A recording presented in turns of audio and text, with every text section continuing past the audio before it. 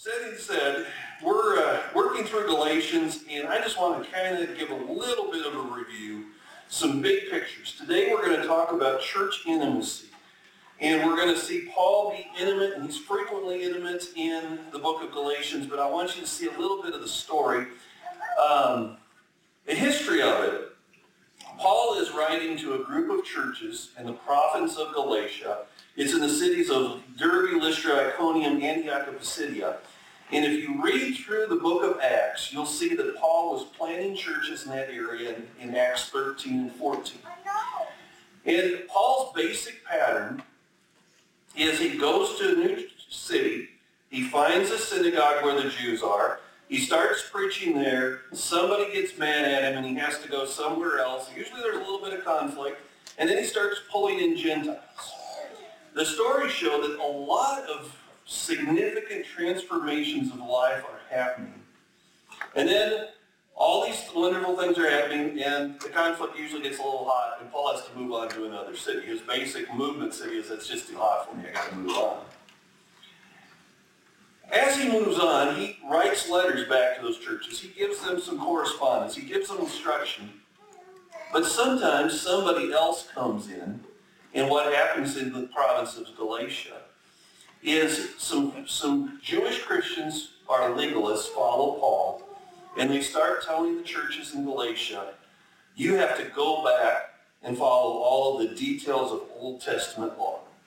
If you're on a Bible reading plan right now, trying to get through the Bible in a year, you're probably about this time of the year, somewhere between Leviticus, Numbers, Deuteronomy, and you're getting bogged down in all of the details. That's what they're imposing upon them. Paul writes, and is going to clarify, hey, all you need is Jesus.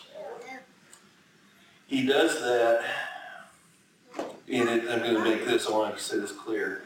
It looks to me like there is about a 20 to 30 year period of time happening in New Testament history where this is going on, this wrestling is going on. And it seems to resolve itself in Acts chapter 15 with the Jerusalem conference and the apostles and the elders saying, this is how we're going to deal with Old Testament law. But if you start reading through Paul's correspondence and trying to put dates on it, it's about a 20 to 30 year turmoil. And even some of the people who at one point would say, okay, we're solid on this, kind of will drift back. And maybe I want to add this to it because I've had a few conversations with some of you. Sometimes there'll be some things that we're dealing with as God's people in our culture, and we think we've got it resolved, and then it recreates itself. I heard somebody say, It happened in the New Testament church. Be patient with one another, but stay true to the gospel. Well, let me have you stand, and I'm going to read the text that I'm going to preach through today.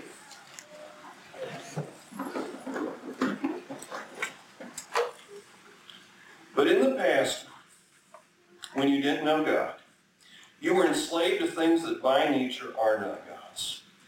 But now since you know God, or rather have become known by God, how can you turn back again to the weak and bankrupt elementary forces?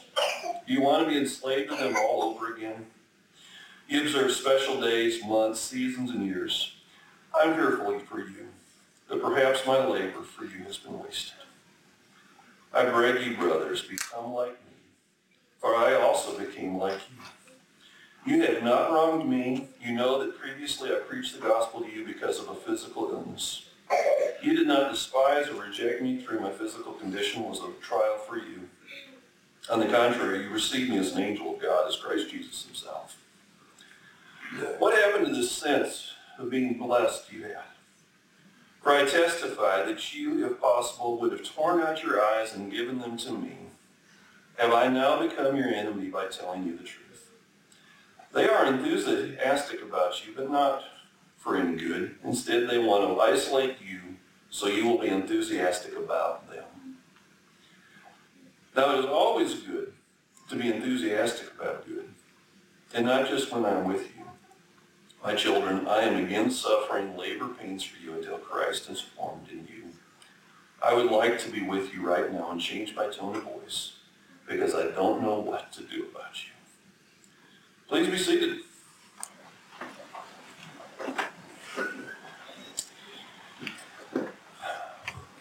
I've said this before.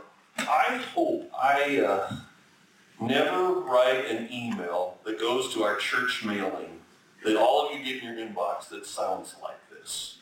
I hope you never hear this from them. But this is these intimate details of pastoral life, of church life, of a pastor, a church planting pastor, writing back and telling people what it was like, what they've been through, and where it's going, and what they have to do. Paul reminds the Galatian church, of their background. It seems to me that the vast majority of people in these churches had come out of idolatry. They had been enslaved to spiritual forces that were not God. And if you were to look at some other passages where Paul talks about what are these idols like, 1 Corinthians chapter 10, verse 20 and 21, he talks about those idols were actually inspired by demons. They're spiritual forces of darkness. And idolatry, sometimes we can say, well, it's just such a silly thing. Why did people thousands of years ago take a piece of wood or a piece of stone and create it into an image and worship it? That just seems so silly. If we look deep inside our hearts, we still have that tendency in our human life today to find something that we think is the answer to everything. And I think in the Galatian church, not only was it these old idols in the past, as it came something new, it was a religious system or these super apostles. And today it might be, okay, here's our religious system, here's our rules, here's this fine-tuned theology, here's a celebrity preacher. Or maybe it's something that just grips us and gets a hold of us. And we tend to take something and create, and we make our own idol. It just may not look, in our eyes, quite as silly as 2,000 years ago. Idols come out of a desire to control. Now these Galatian churches, they're turning back to systems of control. They're looking for something that will make life manageable. And I think we need to recognize religious control as a system of slavery outside of an authentic relationship with God. In fact, this church knows this one well. I bet about everybody here, just a few years before you had children, had a really good theory of how to raise kids. Okay, we're getting about it. It did take long for you to realize the theory is not going to work, did it? When you step into an authentic relationship, husband and wife, brother, sister, parents and children, it gets messy and our theories don't work very well. We have to just kind of stumble along. That's what's going on. This reflection, it's a slide, and I'm going to use the term, they have slidden from hedonism to legalism. And this is me just speaking as me. I haven't seen the research. I probably should have dug and tried to find it, but I have noticed this pattern. A lot of times human beings who have come to Jesus and had some life-changing lives, things happen, they start to become extremely loyal to religious systems or celebrity pastors or celebrity leaders. And I think a lot of times there is still something deep inside them, a wound that hasn't healed. That's the reason they're so vulnerable to a loyalty to legalism. They haven't quite forgiven themselves for what they've done in the past. Maybe they haven't been quite forgiven for it. And they know their dark side well enough to know that they're afraid of it. And afraid of where the future might go. When we discover grace, when we discover God's forgiveness, and we really take it deep inside, it's liberating. It liberates us from our past regret and our future fear of failure. And we do get comfortable with our humanity. We recognize that I'm probably not going to get through a day where I don't do something stupid. I'm probably not going to get through a day where my heart doesn't wrestle with something dark. I don't have to be perfect. I just have to go to God with it. And I trust that my family loves me when I'm far from perfect. That's one of the things that I think prevents us from getting into these traps of legalism. Paul expresses his concern, and he offers an invitation. And this is intimacy. He says he's afraid for the Galatians. He worries. that the fruit of his missionary labor, of the church that he's planted, is going to just be simply in vain. It's going to be wasted. And I think most of us have a few things in life where we think this is something I'm doing that is really, really important. It's ultimately very, very important. And in the back of our mind, we wonder, is this thing just going to fall to pieces? It could be something in our job. It could be our marriage. It could be how we're raising our kids.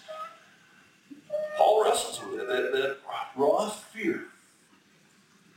And he doesn't want all of the sacrifice that he's made for these churches in this province of Galatia to just be a waste. You know, I bet you, I remember as a kid in the 70s and 80s following my dad and uncle into North Dakota. And I remember driving with them and noticing all of the old farmhouses that were failed farms. I drive through North Dakota, I don't see as many as I remember 30 years ago or 40 years ago. I think most of them probably got knocked down.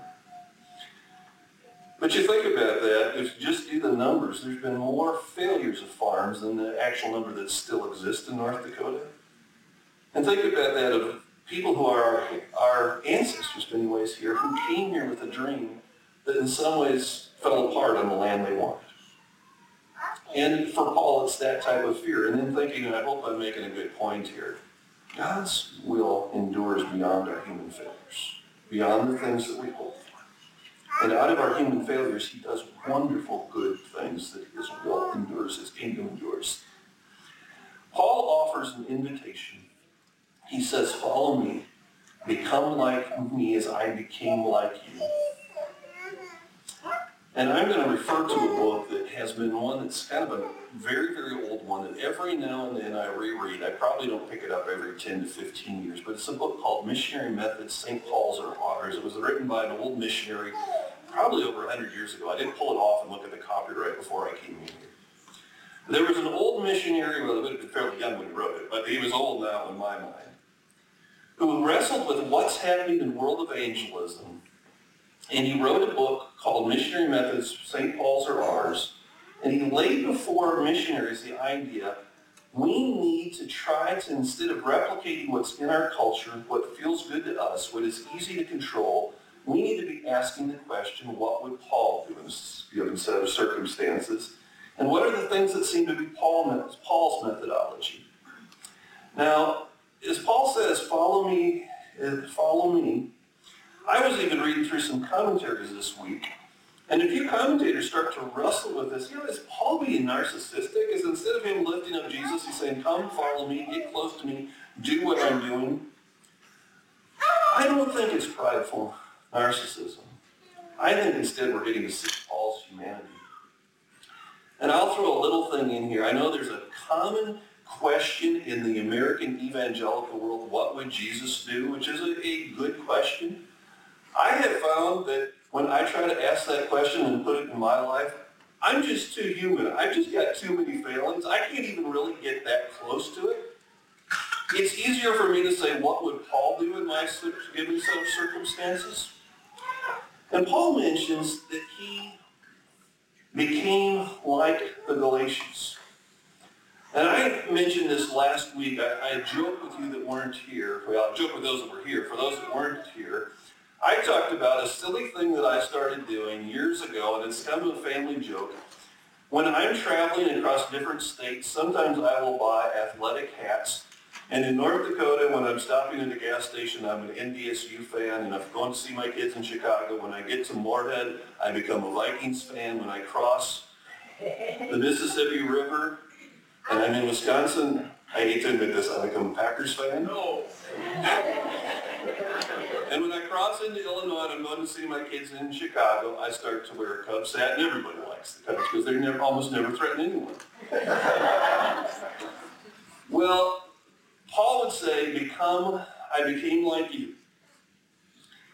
If you're wrestling with something that you're seeing in Bismarck or North Dakota, or even you're traveling and you're seeing something doesn't feel right here, you're troubled by it, and there's enough of Jesus moving in you that you think, I want to influence this for good, try to think, how can I become as much as possible like the people I'm concerned about? How can I pick up dress, mannerisms, language, culture, history, so that in a certain way you can almost blend in? And when you blend in well, then you have the ability to speak well in the art. It's not giving into the cultural darkness, but it's giving into the nuances of the culture so you're heard well. A few things I'm going to mention. I threw this up on social media a couple of days ago. Almost everybody here, I think, uses social media. I'm going to encourage you, particularly between now and Easter, ask that question as you're thinking about posting, what would Paul post today? Post the things he would post. And I think this is probably the easiest thing to see. I'd be surprised if Jesus used social media. There's no doubt in my mind Paul would. Then he mentions these things that are details, the intimacy. He had arrived and stayed preaching in Galatia because of a physical ailment. He, I think, intended to move on. Something physically happened and he had to stay in that thing for something that was wrong with his body. The Galatian church never looked down on Paul because there was something physically wrong with him. In fact, they saw it as a mark of Jesus, and they heard Paul's words as if he was like an angel. And they were sacrificial. He said they would have plucked out their eyes for him. I want to talk a little bit about a portion of something I consider heresy. It's called the health and wealth gospel. The simple idea that if you follow Jesus, your life just is always good. You always have money in the bank and you're never sick. I think in our brokenness, that's many times where God puts us just where we need to be. If you follow the stories of missionaries, you'll start to hear a common theme of missionaries who arrived in some place and had to stay there because they were sick. Or they had to leave someplace and go somewhere else and stay there because they were sick. And out of that brokenness, they found they were a place where God was ministering to us. In that brokenness, we can display eternal hope. In our worst moments, we can display the grace of God and second chances. I want to make this a little bit practical.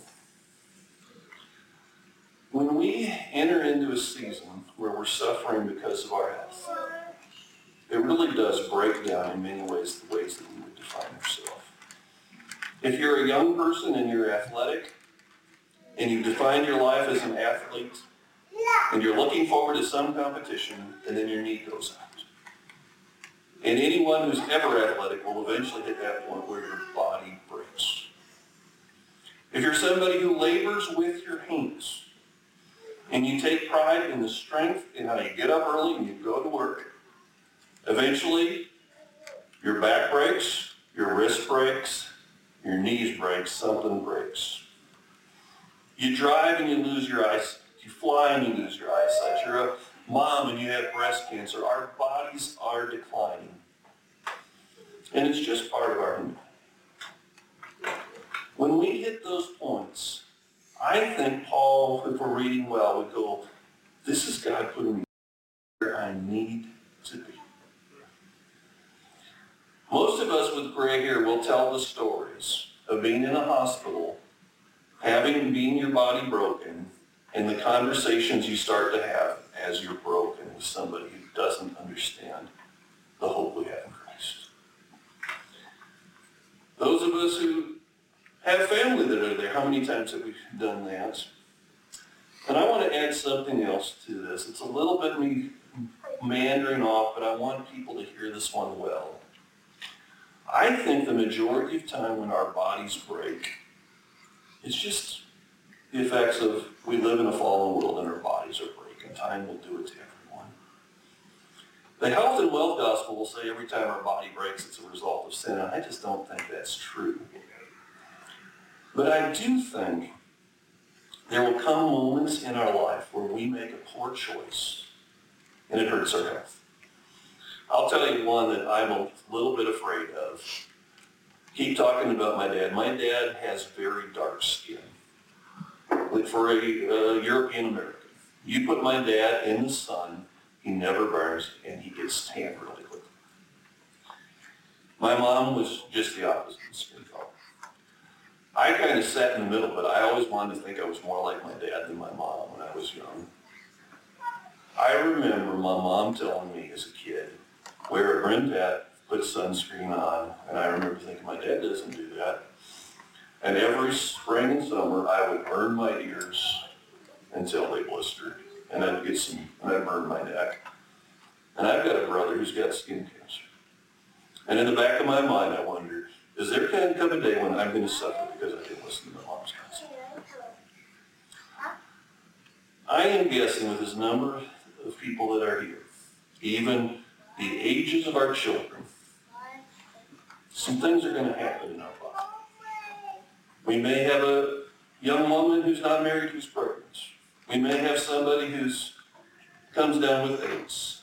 We may get a phone call at 3 in the morning that somebody had too much to drink and they're in the hospital. We can think of some of these things.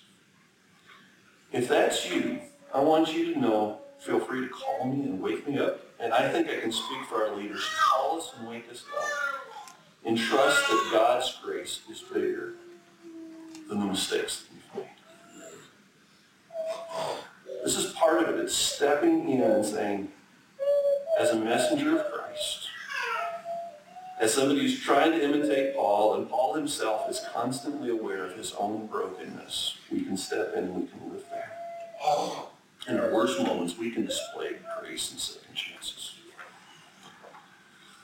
Now, there's a shared journey that Paul has in this suffering here. He mentions that some now see him like an enemy. There are false teachers who have come. They are trying to create isolation, and this is typically a pattern. If somebody is trying to stir up problems at church, they will try to get different people isolated. Isolated people are easier to manipulate. And they'll try to stir up enthusiasm, and they'll have a lot of energy, and they'll even kind of look like these kids, but they're old. And Paul mentions that he has a love for these Galatian churches that's like a mother in labor. He desires to be in the physical presence of the Galatians. He desires for them to hear a tone of voice that's like a puzzled parent. And, as a parent, my kids would invalidate this. Sometimes I speak gently and wise. Sometimes I am harsh. I know I am. I probably shouldn't be. I should be always giving counsel without anger, but I can't do it. Sometimes, particularly in the season of life that I have now, where 4 of my kids are out of the home and they're over 18, and I can't impose my will upon them anymore. But I know they need my guidance where when I talk to them, I'm really puzzled at times. That's what Paul's doing. And he describes it, it's like at times it's going to be the turmoil of a birthing room. And I think almost all of us, many of us have the memory of the turmoil of a birthing room. We want to believe it's beautiful, but frankly, Jan and I didn't say some kind words to one another in the tensions there. You guys are laughing, you remember the same thing. It's that way. I have a friend, Melinda Bowman. She's written a few things. Her and I were co-laborers one time. We were trying to get a project off the ground in Rwanda one time, and wondering would it ever get off the ground. And Melinda said something to me that has stuck deeply inside me. I don't know if she ever wrote this down. She just said it. She said, "This will succeed because the leaders know how to suffer." That was her confidence. And I think that that's part of this church intimacy. Our success is most likely guaranteed if we are leading in a point of weakness, leading in a point where we're entering in and we're suffering with people, we're suffering for people, and we suffer just as people. Good leaders suffer. I'm just curious, I'm done. What have I done? I don't look at the time. 11 o'clock. I'm going to ask you guys to stand up. I'm going to pray. You mentioned daylight savings? Okay. I can't even remember what my wife said. I really was trying to pay attention.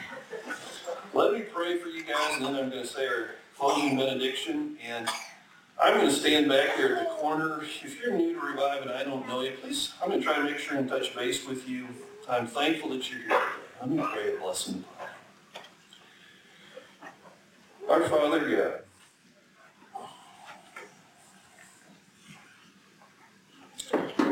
I ask your richest blessings on each person here.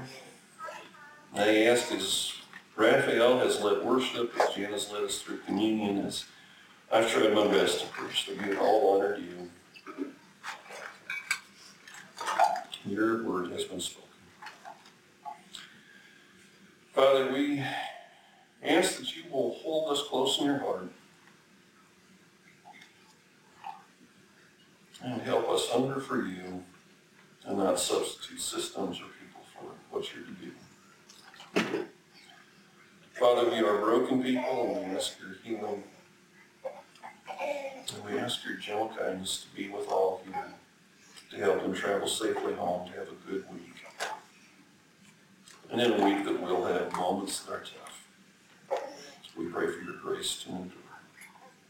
It's in your Son's name we pray. Let me read the closing benediction, coming from the book of Galatians, chapter 1, verse 3 to 5. May the God, the Father, and our Lord Jesus Christ give you grace and peace. Jesus gave his life for our sins, just as God, our Father, planned, in order to rescue us from this evil world in which we live. All glory to God forever and ever. Amen. Go with God this week.